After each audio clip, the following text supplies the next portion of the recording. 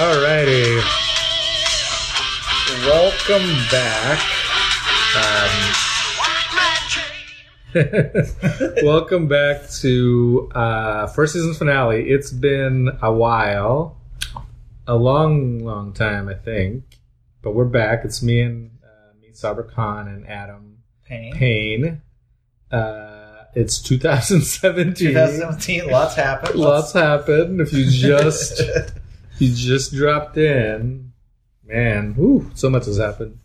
2017, Trump is going to be our president. Adam Payne has turned 40. Facts. It's a 60-degree day, and it's January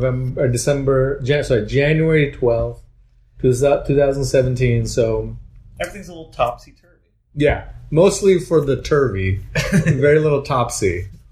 Mostly turvy, I would say. I have to say, these have been interesting. Don't, I hate when people call it interesting. Like, they want to be above it all. Like, I am not deeply wounded by what has happened. There's that, too. But it's like when you take a step back, you just have to be like, oh, yeah. All right. Interesting implies, like, you're interested. I am, like, bewildered and scared and... I'm befuddled. Befuddled. But even befuddled is, I feel, too mild. Befuddled is like when you look for your glasses and they were just where you, like, always had put them.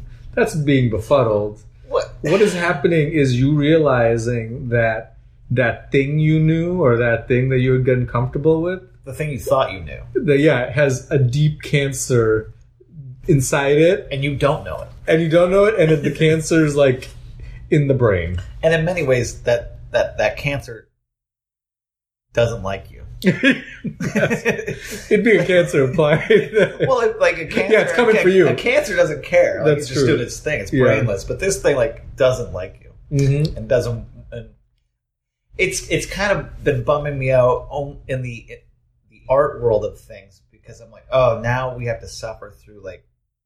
And this is stupid. I'm going to say something. What I'm about to say is stupid. Go for it. It's like 4 years of really bad and dumb, shitty political art, which probably is necessary. Yeah.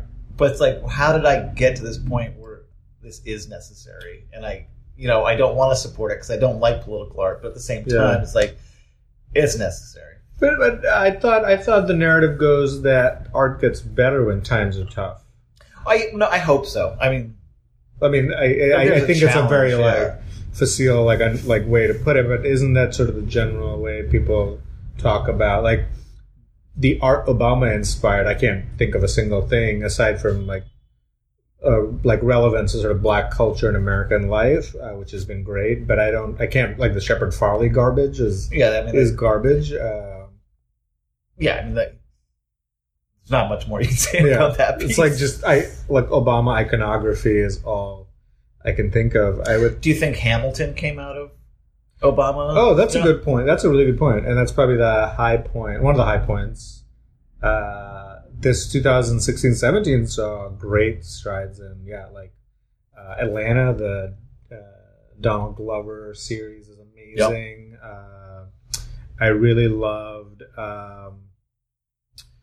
Hidden Figures, the movie about the NASA women computers. I haven't seen that yet. But it's all been really high quality. Probably even 5 years ago, Hidden Figures would be a movie that I would sort of cringe at. But the IQ just and the relevance and the resources, all of it seems really good. Moonlight, I haven't seen that. So maybe it'll go down that line of people telling more individual story, diverse stories. But yeah, I don't want to make it serious. Let's get back to your point about shitty art, though. Oh yeah, I just think. Can you describe some of the shitty art we're going to see? Well, I mean, it's interesting because, like, in the last few days, I forget who's doing it. I'm sorry, I apologize, but, like, they've been making boxes and painting boxes to help Ivanka Trump move, and they've been putting on these boxes, like, all these messages, like, stop taking away, like, different rights, and like don't, like, fuck us, screw us over.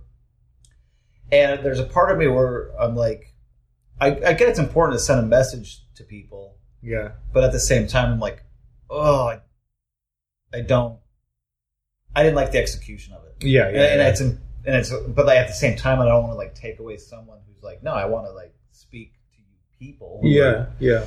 So it's like I kind of like stay on the sidelines where I'm like, okay, I'm not going to make a box. Mm-hmm. Yeah, no, following some of the Instagram people like Dear Ivanka, I think does something very similar where they're trying to goad her. Maybe they're figuring out the right form of sort of performative resistance art. Yeah. The thing that that I find interesting is the Trump people do seem to really care about being liked by the elites. And deeply, and I know that of anyone, this group of people is paying a huge amount of attention to how the elites react to them. So whether the art is great or not, the impact I think will be great because it's rare you find such a thin-skinned group of people, right? You feel like with wanting revenge on everyone. Well, you feel like you're at like a basketball game or a baseball game, and you've got seats that are really close, and you're heckling the other team, and the other team can hear you. Like I feel like I could do something, and it would come across one of their desks, and they would get a little butthurt over it. Yeah, and for us, literally, I mean, we're for work reasons, we're both like few feet away from the whole thing, and. You've been inside Trump Tower? Do you want to describe that experience, or is that classified? It's not classified. Like many buildings in New York, it's constructed poorly. It's very it's gaudy. The carpet is gross. The materials used to build the walls are like crappiest drywall you could buy. I'm sure like he got a deal and it all came from China and like none of it was regulated and like he didn't give a shit. Yeah. He never saw it. Yeah. And it's tacky. And everyone who works there loves them. Really? Yeah. Or they say they say it. I don't know if it's a thing where they have to say it to keep a job, but at the beginning of the these are brown people who work in Trump Tower too. Well, you can't do anything in New York. There's not a lot of brown people. There are a lot of Eastern European. Well, that's surprising because any type of midtown building requires a ton of usually brown men and women to make and maintenance and like the building management and everyone who's like running an elevator, Eastern European that I met. The couple of times I've been there. I have not been there around the clock. I haven't gone on every service elevator. But that was my experience. I'm not sure what to make of it. I mean, and like when you go there, you keep your mouth shut because like you feel like I have felt that like if you said anything negative, like it could get physical quickly. Like, and I haven't felt that way in many places. Wow. When were you there?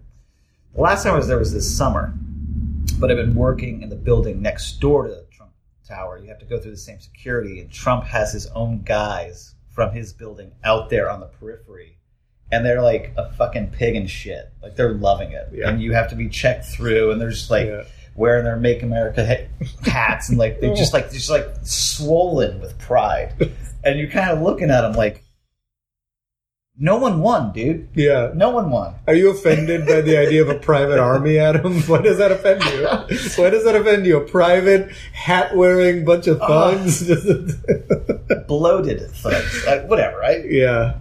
But, I mean... Trump has, I think... I can't see a red hat now anymore without having a reaction. It doesn't have to even say "Make America Great" on it. If I see a red hat, like a baseball, like not like they're trucker hats. I don't even know what they are.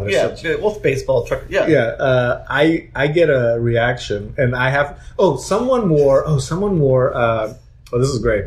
Soon after the election, I was at a teacher event on a Saturday, and someone wore a T-shirt, and he had a sort of like bag over it, so the last couple of letters were unavailable to see. So it said TRUM, and then there was like one maybe letter. So he came in and I was with the organizers and, so greeting a lot of people and I greet him and I see his shirt and I'm just like, and now I have to just watch him for the rest of the time while I try to figure out what's going on. First of all, teachers are, famously not into this guy. Sure. Why he's a teacher, fellow teacher.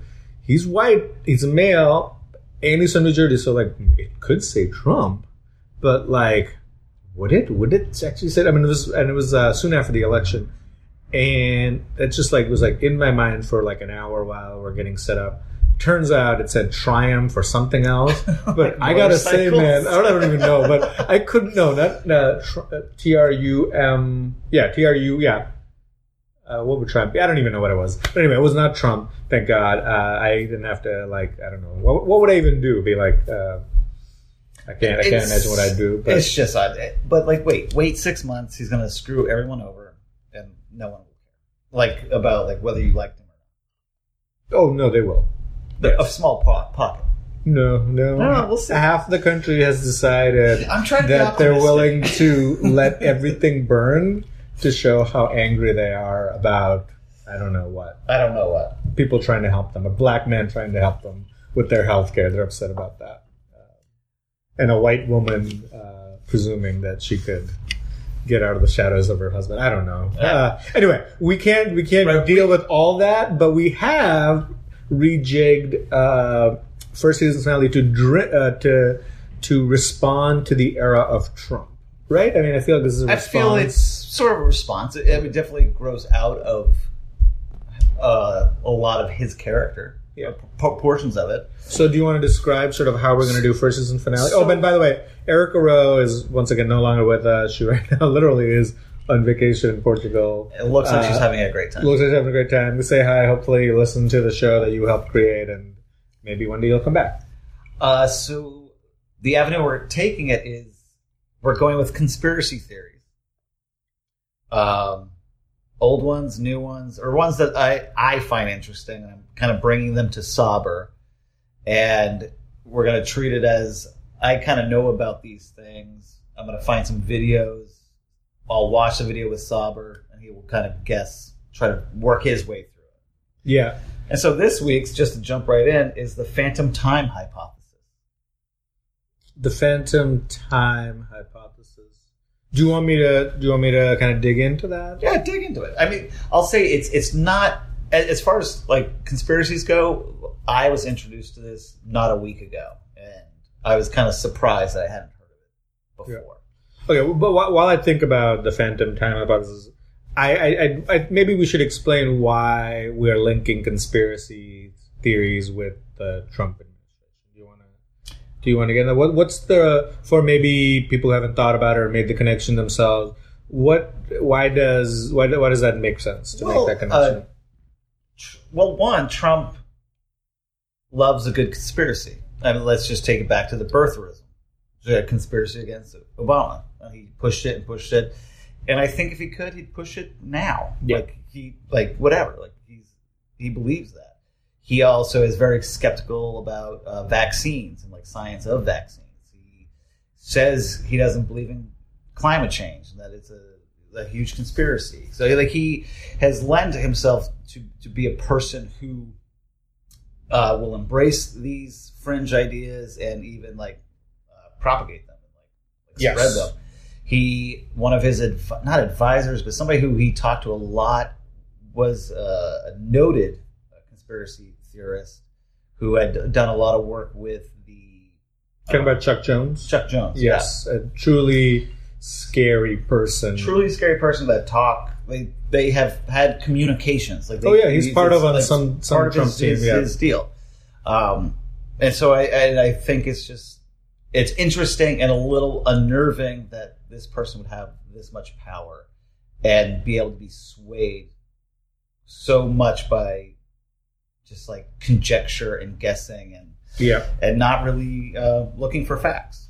Yeah, I don't know if he believes in them, but I think what he does is he realizes the power of them. Yes. And the hold conspiracy theories can have over large groups of people. And he's become a vehicle of taking the most sort of...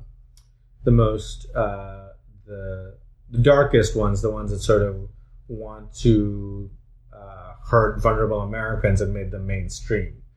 The ones that target Muslims, Right. the ones that target African Americans, the idea that sort of crime is the worst it's ever been. A very easy thing to check, but if you want to believe that the modern liberal America that people have built is wrong and black people are animals, that this fits right in.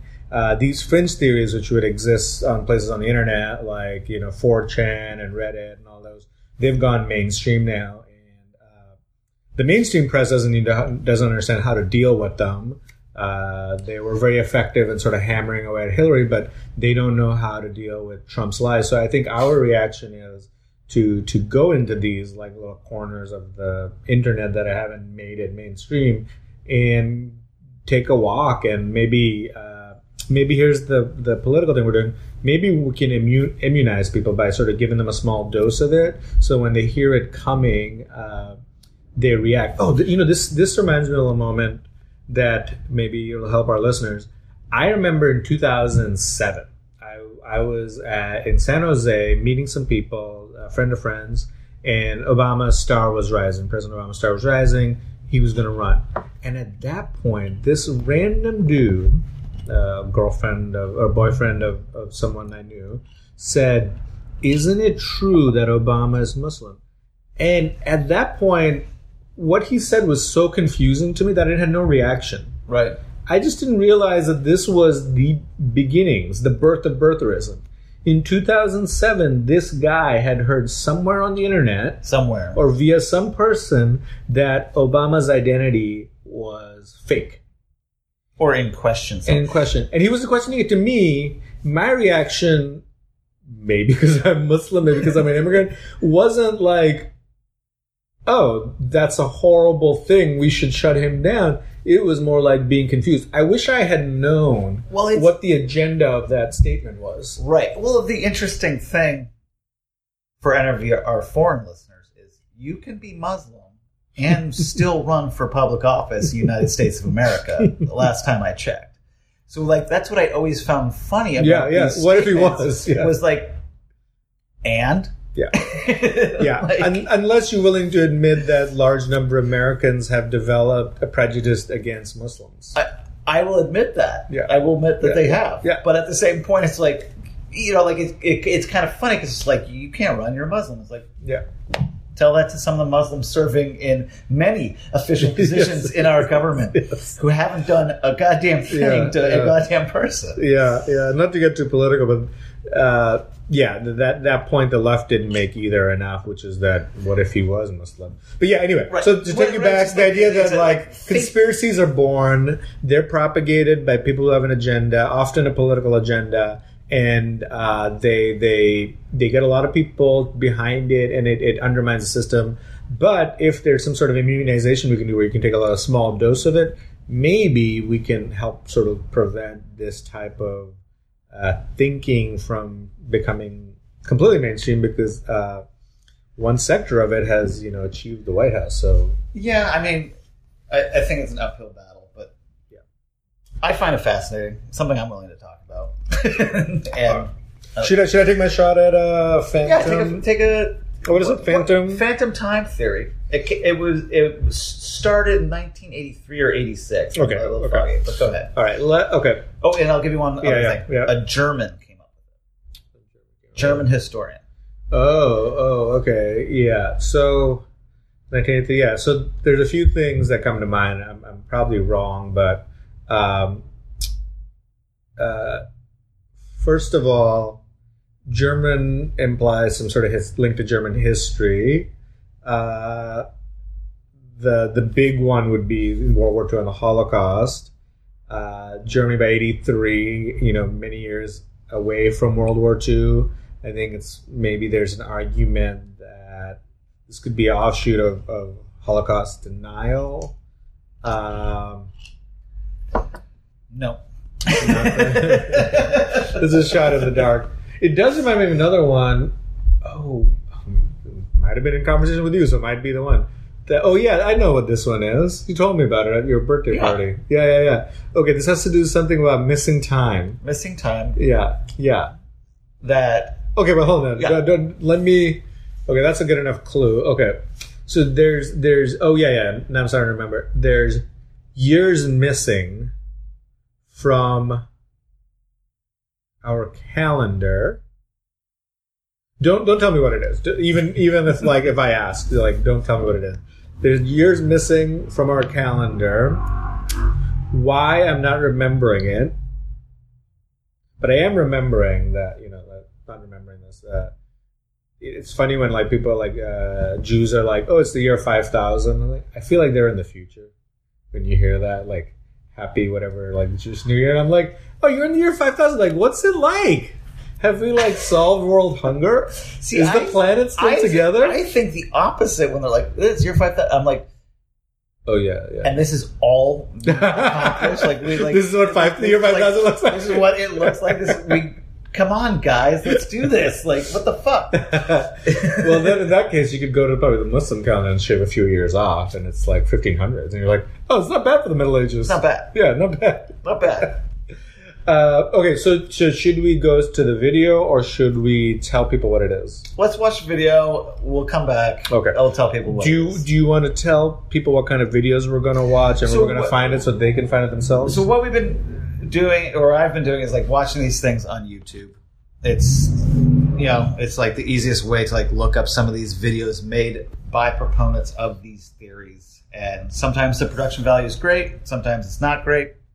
And I really enjoy watching them and getting like a one-sided perspective, because it's this punching bag it's this thing that you can't get back at and talk to. It's just there, and it's kind of this beautiful. Somebody crafted this thing, so it's on YouTube. If you just type into like YouTube phantom time hypothesis, like some of these videos will come up, and it really doesn't matter which ones you watch. Like they're all gems. And who's making them? Who's watching them? Are people believing in this? I personally have not gone that far into it. Like I do not read about the site. I don't read any comments. Who's the viewer though? Aside from you, clearly. Oh. Well, from talking to people at work, my coworkers who range from ages of 50 all the way to like 23, I'm imagining like kids. Are they like ironically like your friends? No, a lot of my coworkers believe a lot of these things, or are willing to accept that they're possible.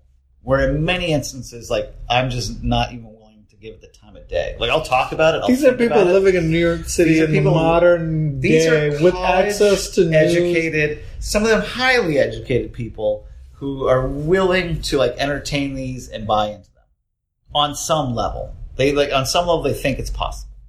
Does that make them like liable to buy into all conspiracy theories? No, well, some of these guys do buy into a lot, but I think we're all of us have the ability to buy into certain things that we agree with. Totally. And I don't think it has anything to do with intelligence or who you are. What does it have to do with that? Hey, so we had to take a quick break because the bell rang, and we had a delivery from Drizzly.com, which is a wine delivery place. And Licia, my girlfriend, just sent us 6 bottles of wine. Cabernet Sauvignon. So shout out to Drizzly. This is the closest we're ever going to get to having a sponsor. We are sponsored, I guess, by my girlfriend. Okay, anyway. So you were saying about what does it mean when people believe in this thing? But maybe we should save that question. We'll save that for later, because I think there's a lot of debate about that, and I definitely don't have. I have some answers, but I have my own personal, but I don't have like a definitive one. Okay, so the next time you hear from us, we will have watched a couple of videos about the phantom time hypothesis, and we're ready to talk to you. You should, do the same and then join us for the second half.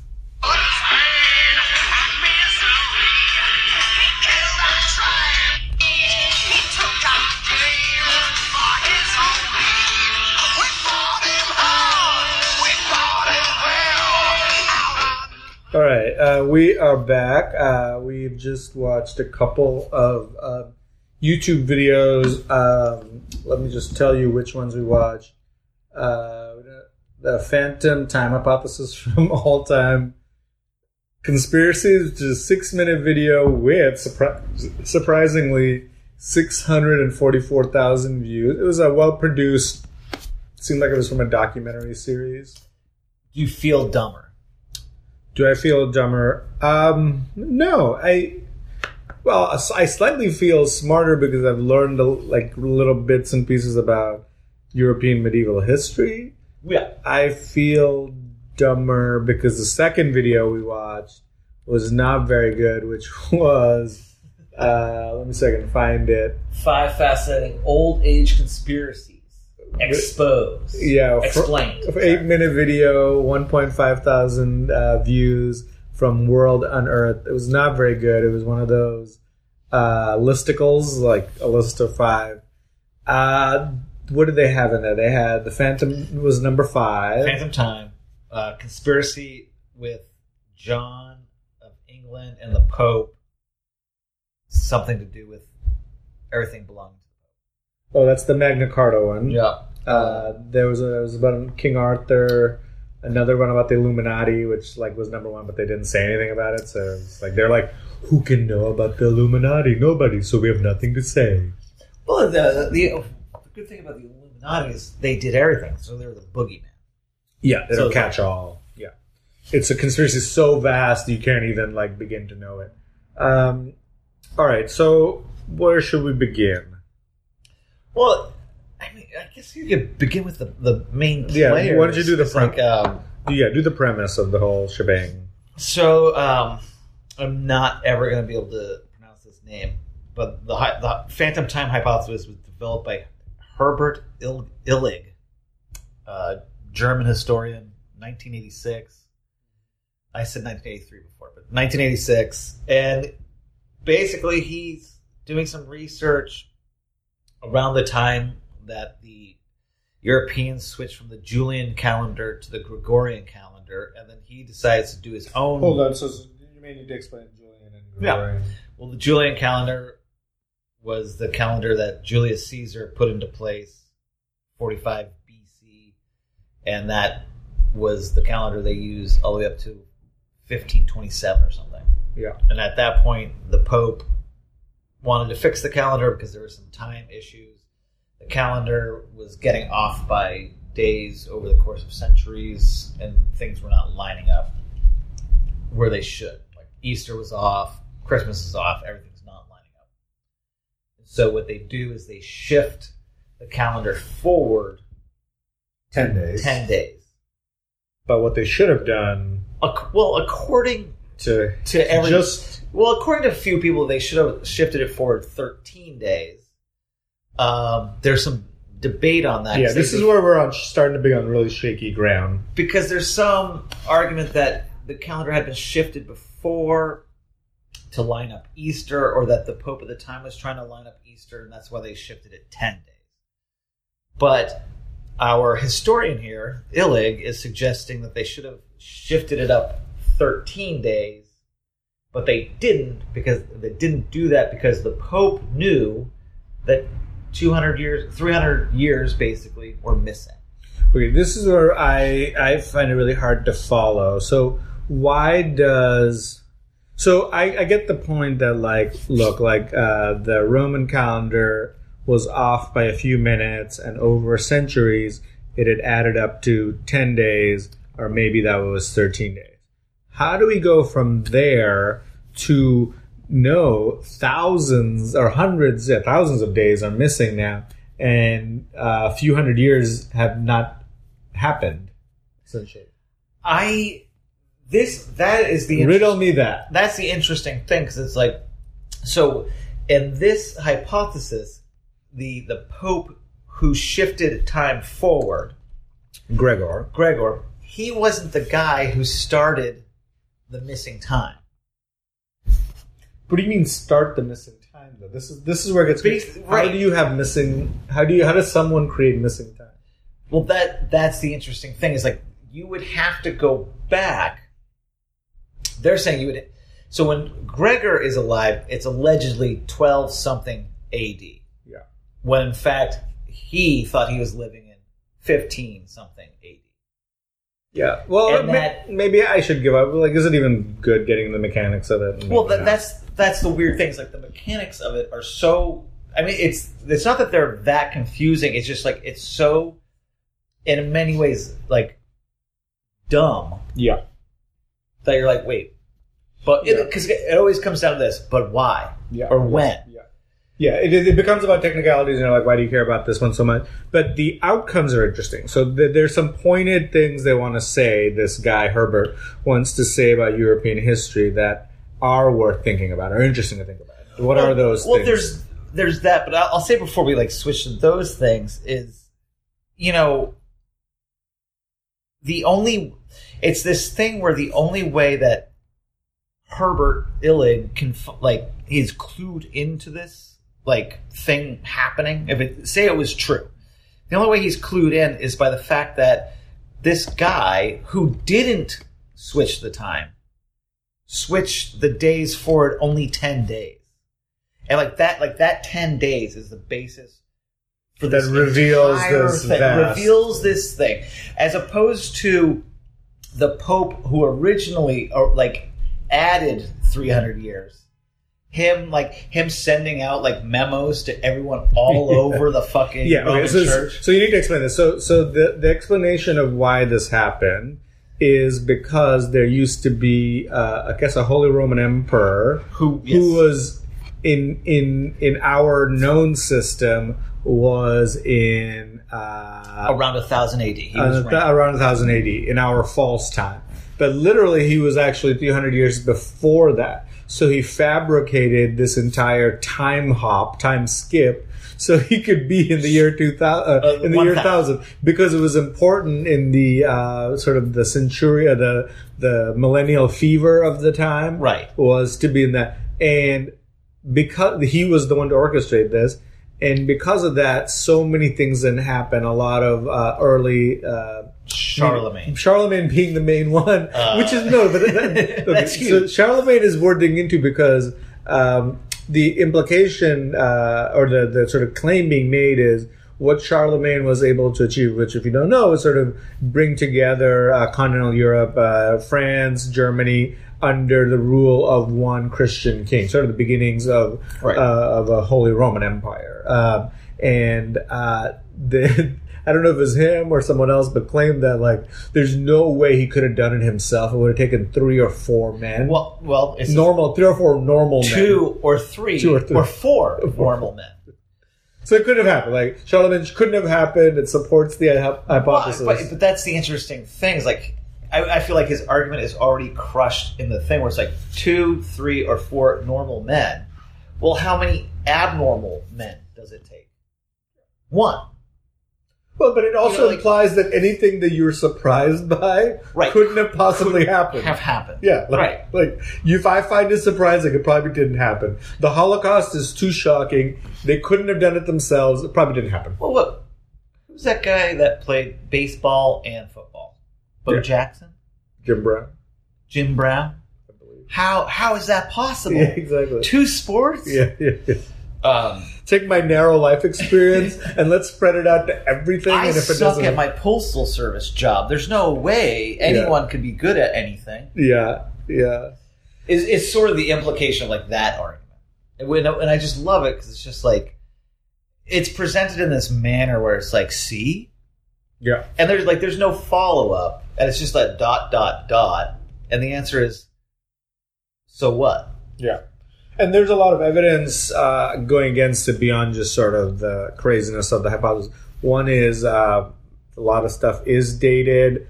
Halley's Comet, which was recorded in both the East and the West. Right, there was a lot of work that you would need to do to fabricate these years. Well, that's the insulting thing. It's okay, let's just suppose for a second Europe didn't have 300 years. Well, what the fuck was India doing? Yeah. Because India, China, Middle East are some seriously advanced cultures at this time. Yeah, who were both in contact and had shared events. So, but maybe that's not interesting is to sort of debunk it because then I think you're playing their game. But why do people care about this? And sort of what larger thing does it suggest? It suggests that, like, first of all, you're being lied to, and people love saying that, right? Like, you're being lied to. It undermines the expertise of experts who've done the hard work. It implies that, I don't know, where does this take us? You know, in a sense, it undermines your like, everything you know. Like, if you can't believe that, then what can you believe? And it's like, well, this conspiracy doesn't really get you anywhere. And that's why I find it fascinating, because, like, people fall into this one, and they're like, what about... And you're like, but what? It doesn't get you anywhere. Yeah, this one seems somewhat innocuous just because it's fairly distant, and there doesn't seem to, as far as I can sense, a political agenda. I mean, you could say maybe Charlemagne and something to do with the unification of Europe, but I didn't pick up on any of that. Like now, so like, say somebody took this guy's writing, his work, and like really dug down in it and went into like a lot of medieval manuscripts. And like found the thing saying, "Hey guys, next year isn't the year 720; it's 1020." Yeah, then let's start talking. Like, let's get some real evidence. Yeah, well, there's never going to be that moment because it didn't happen. Yeah, but I wonder why push this theory. Like, we say things about the past because we want to say something about the present, right? Like, so what does Herbert want to say about the present, aside from the fact that it's a lot younger than we think it is? Is there... I guess we don't know Germany in 1986 very well. Is it the fear of European Union? Is it like what's happening here? What's the underlying to the psychology of this? It's interesting. Why did it take hold? Because people have to let themselves be convinced. Why did this take hold? It's baffling to me. The only thing I can think of is it's a really fun thought experiment. And it's just like a very fun fantasy. Because it doesn't hurt anything. Yeah. It doesn't change your life. Yeah. And, you know, Dan Brown doesn't get to write a book about it because it's just not interesting. Yeah. And it does sort of reward history nerds who know the Julian and the Gregorian and all these somewhat obscure parts of Western history. And it's also like, you're at a party, you talk about it. You know something, which is how I heard about. I heard this from you. Which is like, you know something other people don't know. Yeah. Phantom time hypothesis, right? Was that what it's called? Yeah, phantom time hypothesis. Hypothesis. I don't know. I feel. Let's say it was true. It's the most boring thing ever. Yes, because like no one's going to change. Like, and that's the other funny thing is like calendars are arbitrary. Yeah, I was just about to say like the number. Well, back to our point about the Jewish numbers and the Islamic numbers and the Christian numbers. It's like, I think the year in Taiwan is like technically like 90. Oh, it's like very low. They started it. They restarted it, and it's a very low number. And, and when they're like, "Yeah, it's the year like 9," and you're like, or 8, or whatever it is, like 20. You kind of look at them and you're like, "What are you talking about?" Because it doesn't make sense. And we're all under the Gregorian system now, really. Like, so computers are set to it. Like, you can have your own thing, but you know they're not respecting the Jewish or the Islamic calendar or any other one. Literally, depending on how things go on this planet, like the calendar get reset. Yes, anytime. Yeah, I like this. Yeah, the calendar is a figment of sort of human imagination and human science, and our place on the planet is very tenuous and. The planet's millions of years old, and billions. This little blip. Billions, and this little blip might not matter. Our attempt to record a couple thousand years and set it in the right order might not matter in the grand scope of things. What I also love about this conspiracy theory also is because a lot of conspiracy theories like. Feed off of other ones. So, like, you could have someone who believes in this conspiracy and also believes in, the Illuminati and, these other secret societies. And so, in, one moment, they were talking about, records made in yes. the Middle Ages, and how unreliable they are because they found so many forgeries. Yeah, and it's like, I mean, there's forgeries now. Yeah, there's forgeries. Yeah, you can always find that. They're taking sort of things that are sort of loose and arranging them together to imply a grand conspiracy. A grand conspiracy that's very tight and very controlled. Yeah. Whereas the next time they're talking to you at a party, they'll be talking about the Illuminati. Yeah. And how in the medieval times they've done X, Y, and Z, and those documents are correct because they want them to be. Yeah, the grandest conspiracy is that all conspiracies are aligned together in the sense that they want you to doubt the reality that you think you know, and they all sort of help each other. Yeah. If you're open to this one, you're probably open to that vaccines kill kids. Because if you believe you've been lied to and there's a grand conspiracy to lie to you, then all of them are useful together. Yeah. Well, and it's in many ways they're like kind of cautionary tales, a lot like fables. Yeah. They're this. It's like a part of like folklore and folktale that helps people get through and like either prescribe wisdom or like doubt your doubts or don't trust too much. Stuff like that. Do you have a conspiracy that you enjoy that you kind of think is real? That's a good question. Do you have one? I do. I think. So there's a conspiracy that Plum Island, which is off the coast of Old Lyme, Connecticut, was a research facility for the U.S. Army doing chemical weapons and biological weapons. And after that facility closed down, it was actually bought by the USDA to test different viruses like hoof and mouth disease and stuff like that. And there's a conspiracy theory that Lyme's disease, tick-borne Lyme's disease, came from Plum Island, somehow made it to Old Lyme, Connecticut, and started the Lyme's disease epidemic.